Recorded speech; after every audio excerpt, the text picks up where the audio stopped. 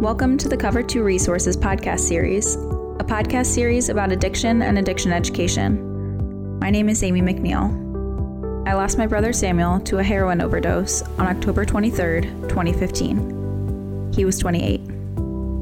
As a family, we thought we were prepared to help Sam fight addiction, but we were painfully mistaken. My family founded Cover 2 Resources in memory of Sam. Our mission is to arm others with the knowledge needed to best support a loved one struggling with opioid addiction. This podcast is available on iTunes, Google Music, Stitcher, and via RSS feed. Simply search for the full name, Cover 2 Resources, on your platform of choice. Thank you for listening. Hi, this is Greg McNeil, founder of Cover 2 Resources. In 2016 alone, more than 63,000 people in the U.S. died of drug overdoses, a number that's more than triple the amount of fatal overdoses from 2000. Like many cities, Philadelphia has experienced this growth firsthand, with fatal drug overdoses in the city doubling in just 4 years, from 459 deaths in 2013 to 907 by 2016. Last year, the city projected that fatalities in 2017 would reach 1,200, far outpacing other large cities like Chicago and New York.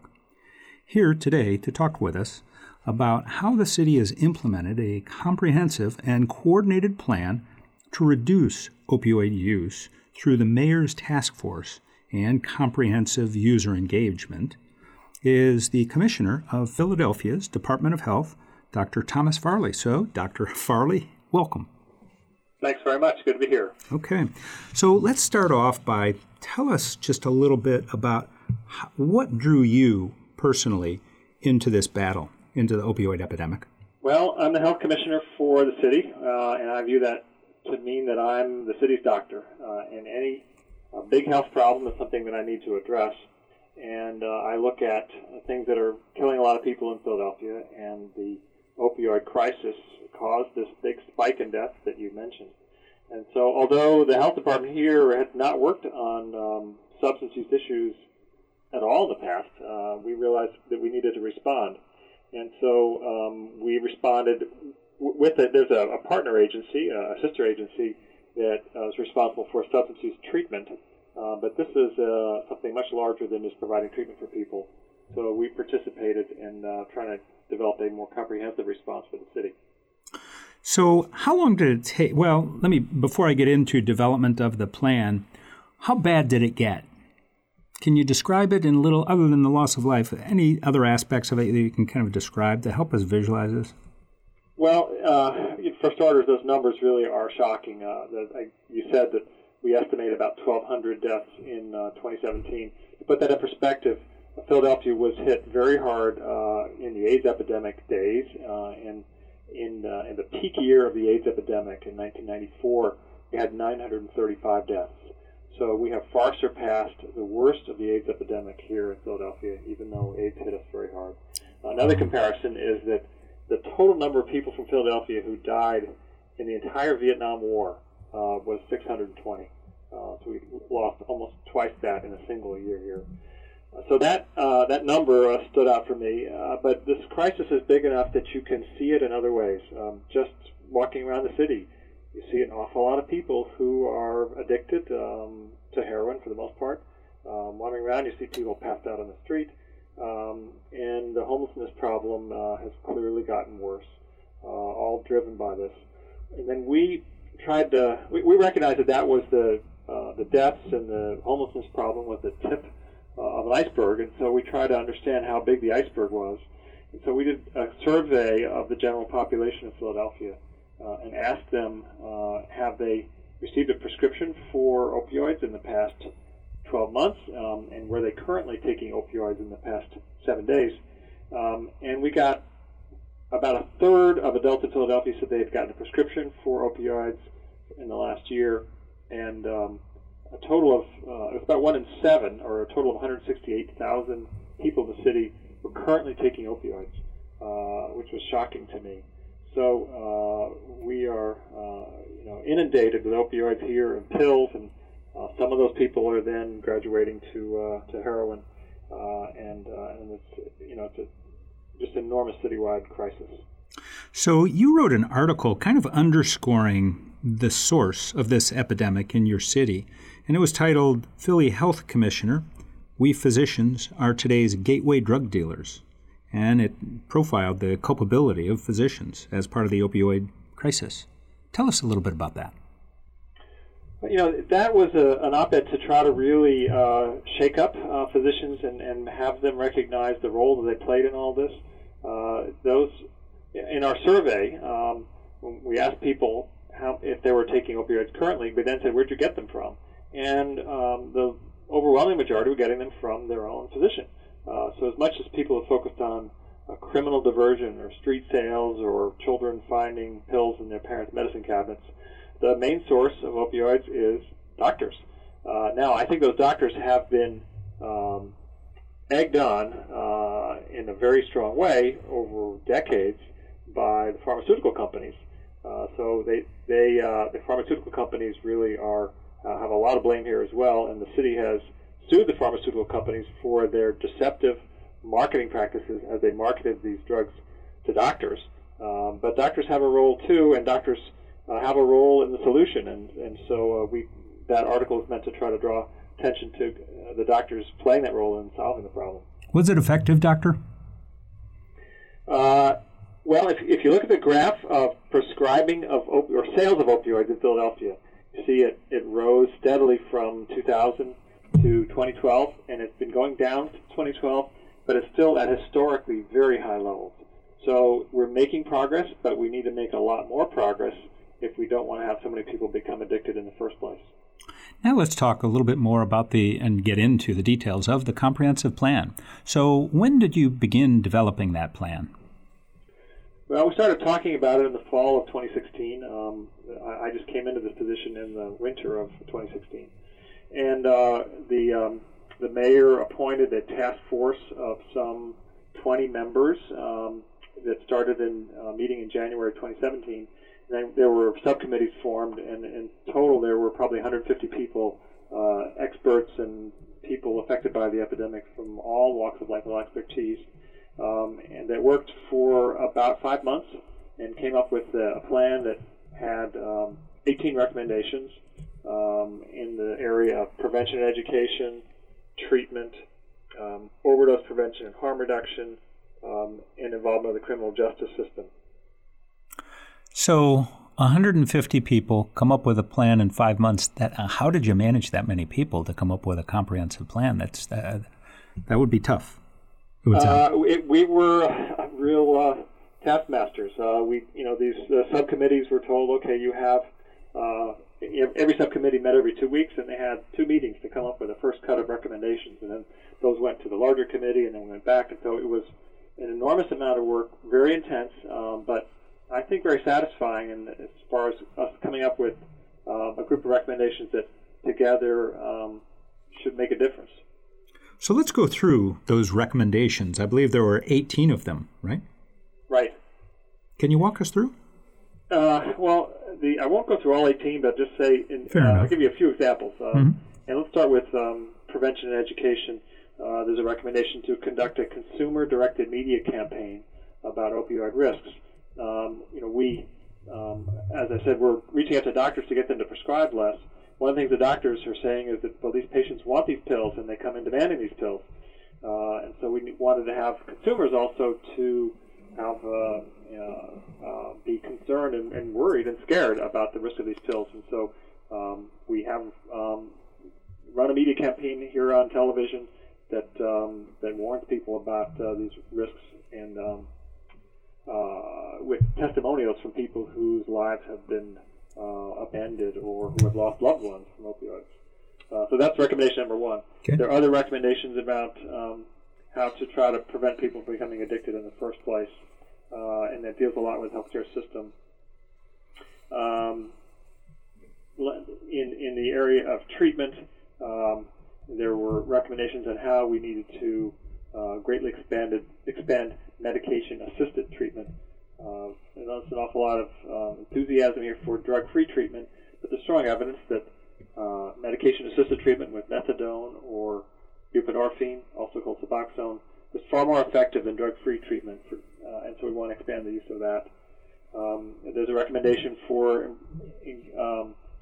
creating what we call warm handoffs for when someone has had a non-fatal overdose and they come to a hospital emergency department, try to get them quickly into treatment so that they don't go out and use again and overdose again.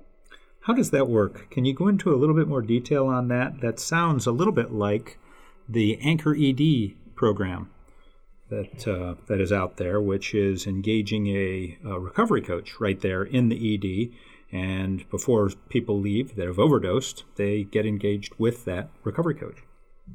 And that's exactly the idea here. Is we have a team of peers, people who have had drug problems in the past and are now in recovery, who are assigned to our hospital emergency departments to engage people who've had a non-fatal overdose. And although they can't walk them into treatment that day, they can certainly encourage them to get into treatment and help facilitate that. It's a new program, so I can't tell you much about how widely it's being implemented yet or with results, but that was one of the recommendations, and it is definitely happening. Another thing in your plan is the low-barrier housing options that do not require sobriety, providing that for these people that are struggling with substance use disorder. Yeah, that's, we think, very important. We definitely have a big and expanding homelessness problem. I was out just the other night during the annual night when people go out and count the number of homeless people in the street, and had a chance to talk to some of the folks who were sleeping under a bridge when it was 25 degrees out. And it was very clear that heroin had taken over their lives, that they everything was secondary to that. So they had no money, they were begging for food, they were sleeping on the street. And so they would be willing to, and would prefer to be inside and where it's warm and dry, but they needed to be, if it was dependent on them stopping to use drugs first, they wouldn't go. So we needed to have some way to get people in and out of the cold. And the experience has been that if you get people to do that, then they can sort of take a breath and look around and start to think, well, how do I want to deal with the rest of my life? And then they're willing to consider going into treatment. And so getting them into housing first is the basic approach. Okay. So also a big part of this program known as CUES, are medical interventions. Yeah, so there was a recommendation in the overall task force report that the city explore what we're calling comprehensive user engagement sites.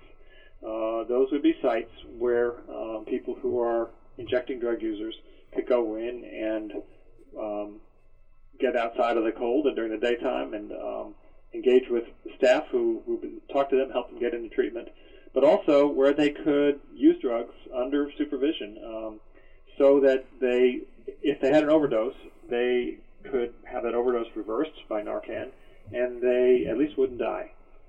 And this is a topic that makes some people uncomfortable. I understand why it would make people uncomfortable, but the number of people that are dying, the committee felt it was important to at least explore this possibility in a similar way as with the housing. Is that this is a way of engaging people, and as the first step that we ultimately hope will get them into treatment, and it keeps them alive long enough to get into treatment.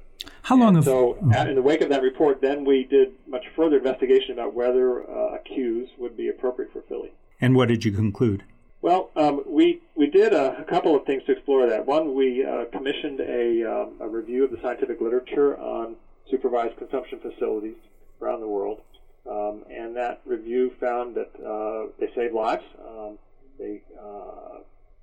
That's been found consistently. They reduce fatal overdoses, despite the fact that there are many non-fatal overdoses, and they have benefits to the neighborhood as well. Fewer needles that are littered on the ground, fewer people who are seen injecting in public, which makes sense because people are inside when they're injecting rather than out on the streets. And they also prevent infectious diseases like HIV and hepatitis C because people are using clean equipment. And then we went and an entire delegation of city officials went to Vancouver, and we observed a supervised consumption facility there. The facility's been open for more than 10 years, has dealt with probably thousands of drug overdoses during that time, has not had a single death. And it was widely embraced by city officials there. So we felt, based upon the evidence and the visit, that this is something which we think Philly can benefit from and would help us among the many other things we're doing. So when was that implemented? Well, we have just announced as of a couple of weeks ago that we want to create a comprehensive user engagement site. Okay. Now we have to go through many steps to actually have one up and functioning. And those steps involve finding an organization to run it, getting funding to support that, finding a location, engaging with a variety of stakeholders about how it's going to operate. So we still have a lot of work ahead of us. All we've announced so far is that this is something we feel is appropriate and we want to set up. Is there any legal issues that you'll have to deal with along the way to make that happen in your community? There are laws on the books at the federal and state level that certainly are problematic. Our view is that those laws were not written to prevent a doctor like me from having people die. And so we are hopeful that officials, whatever levels, will see these facilities for what they are. It's something to save lives in the time of an absolute crisis, and that those laws will not come into be a problem for us. I should say it was a very similar conversation that we were having back in the 1980s and 1990s about syringe exchange, where people felt that to prevent the spread of HIV/AIDS, we should be giving drug users sterile syringes so that when they inject, they weren't spreading HIV amongst themselves and not spreading in the community. It was very controversial at the time. And there were laws in the books that said you can't sell or give drug paraphernalia. Nonetheless, we have syringe exchange programs in Philadelphia and all over this country that are operating, even with those laws in the books. And they're probably the biggest success in the history of the AIDS epidemic. The number of new HIV infections among injecting drug users in Philadelphia has dropped by more than 90%. We just get much less spread through needles as a result of that. So that's not a bad model here. Now, some communities in the United States that have looked at the SIFs and considered doing some type of a safe injection site in their community have implemented, I'll say, a program whereby it's kind of a step a little in between not doing one and a full-blown SIF. It is, in one case in Boston, they have a bunch of lazy boys that are in a room. It's called SPOT is their program. About 12 lazy boys in a facility, and they've got medical people around. And so it's post-use. People walk in post-use, and they have a place where they're safe and they're monitored. That's one program. Another program is that actually we just learned about on CNN is in New York, where they monitor the bathrooms. So they know that in this drop-in that the bathrooms are going to be used, and they just make sure that the people are safe. Had you thought about something like that in your community? I'm sure you're aware of those. I've heard about these sorts of things. I don't know the details about how they operate. I think each community that's affected by this crisis, and there are many across the country, is trying somewhat different things. And I think we'll all learn from each other about what appear to be effective and something you can operate at and can be brought to big enough scale that they really are saving significant number of lives and putting a dent in those horrible statistics. So, that's not something that we're headed towards right now, but, we're going to continue to be in contact and we'll learn from other folks. Okay. So let's talk a little bit more about some of those other points in the plan, if we could there, Doctor. Sure. There's within the overdose prevention area, there's recommendations about expanding naloxone availability, and then in the prevention education area, there's a recommendation around a public education campaign about naloxone. So we have purchased and are distributing something like 35,000 doses of naloxone in the past 6 months. We're trying to flood the zone to where ultimately I have a goal that whenever someone has an overdose, if there are other people nearby, that at least one of those other people has naloxone with him or her. And then we will be running a media campaign starting in about a month that says something to the effect of saving a life can be this easy, and it just demonstrates how you can spray naloxone in the nose and prevent someone from dying. Because we know people want to be heroes. This is a chance to be a hero. So we think that combination of this widespread distribution of naloxone and the media messaging will provide opportunities for people all across the city, and not just at one fixed site, to be able to address overdoses so they don't become fatal overdoses. So how many different organizations are participating in the group that created this plan? I never counted it as far as organization.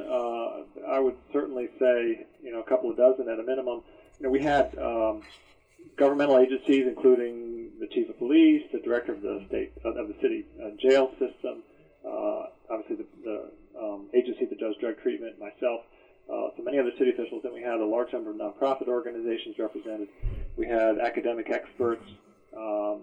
We had other people involved in the community, parents who've lost children or loved ones, people who are in recovery.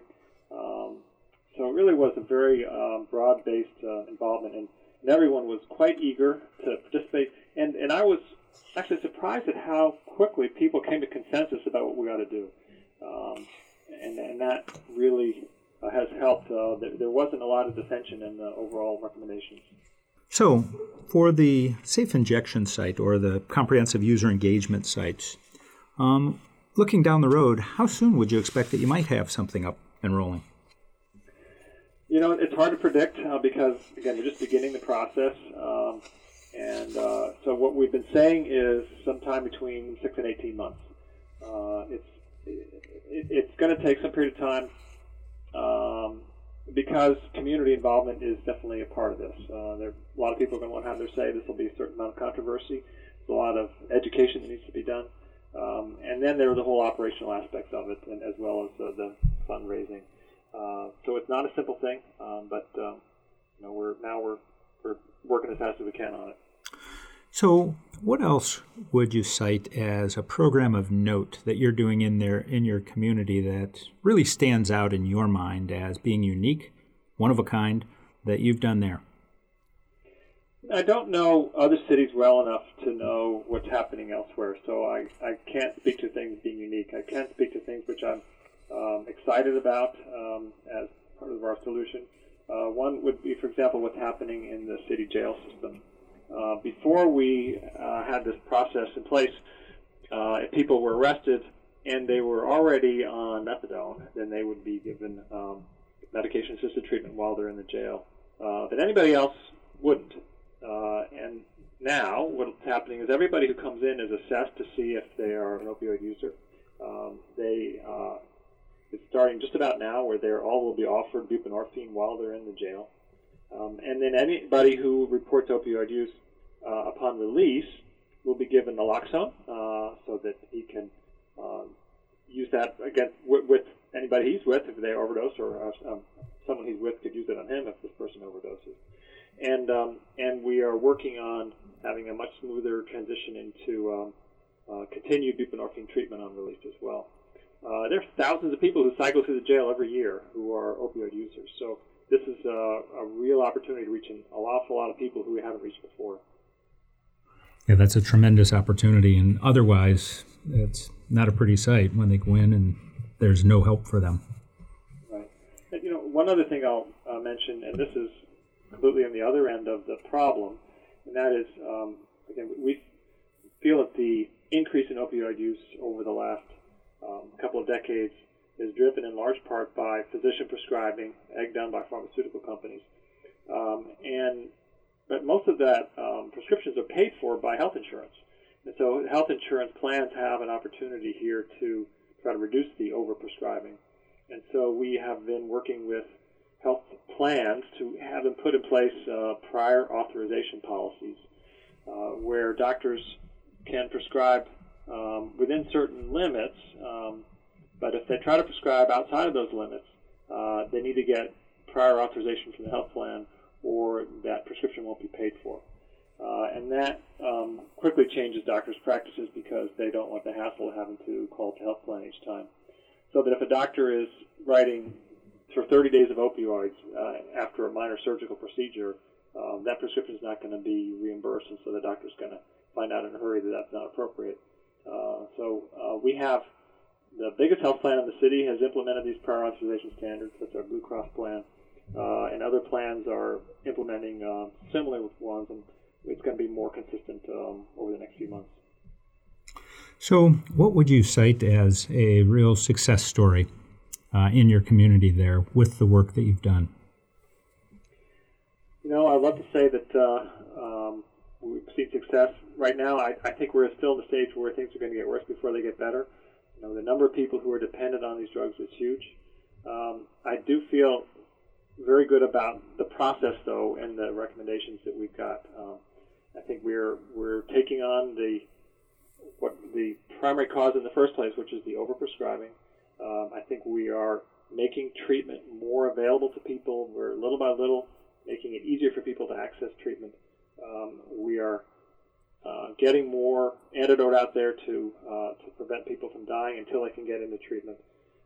And we are using our criminal justice system to help people with opioids.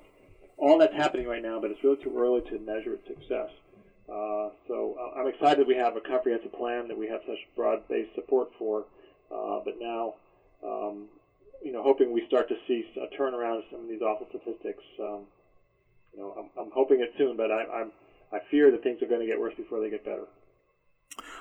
Well, Doctor, I want to thank you for spending your time with us this afternoon, this Friday afternoon, on a week which has been historic in your city, celebrating your first Super Bowl championship. So what final words would you have for our listeners? Well, this crisis is a national crisis. It's in some places worse than others, but everybody is experiencing this, and there is no one single solution. It's tempting to say, well, if we could only do this one thing, we will solve this crisis. And there is no one thing that will solve it. It takes a comprehensive approach: prevention, treatment, overdose prevention, and it takes all sectors working together. And so I'm pleased we got this happen here. I think that needs to happen in other communities, and we need to have a similar strategic approach at the state level, the federal level. And it'll take some funding. This is not going to happen. We're not going to solve this problem with no cost. Ultimately, we can turn this around, but it's going to take a lot of effort and some money over years. We've been visiting today with Dr. Tom Farley, the Commissioner of the Philadelphia Department of Health, who's helped illuminate how cities can take an active role in combating this epidemic through harm reduction programs. My name's Greg McNeil. I'm the founder of Cover 2 Resources. Thank you for joining us for this Cover 2 PPT podcast. That's people, places, and things making a difference in the opioid epidemic. Thank you for tuning in to this episode of the Cover 2 Resources podcast. This episode is a production of Cover 2 Resources and is made possible by listeners like you. If you'd like to donate or to sponsor a future podcast, please visit cover2.org. As always, thank you for listening. Together we can make a difference in the opioid epidemic, one life at a time.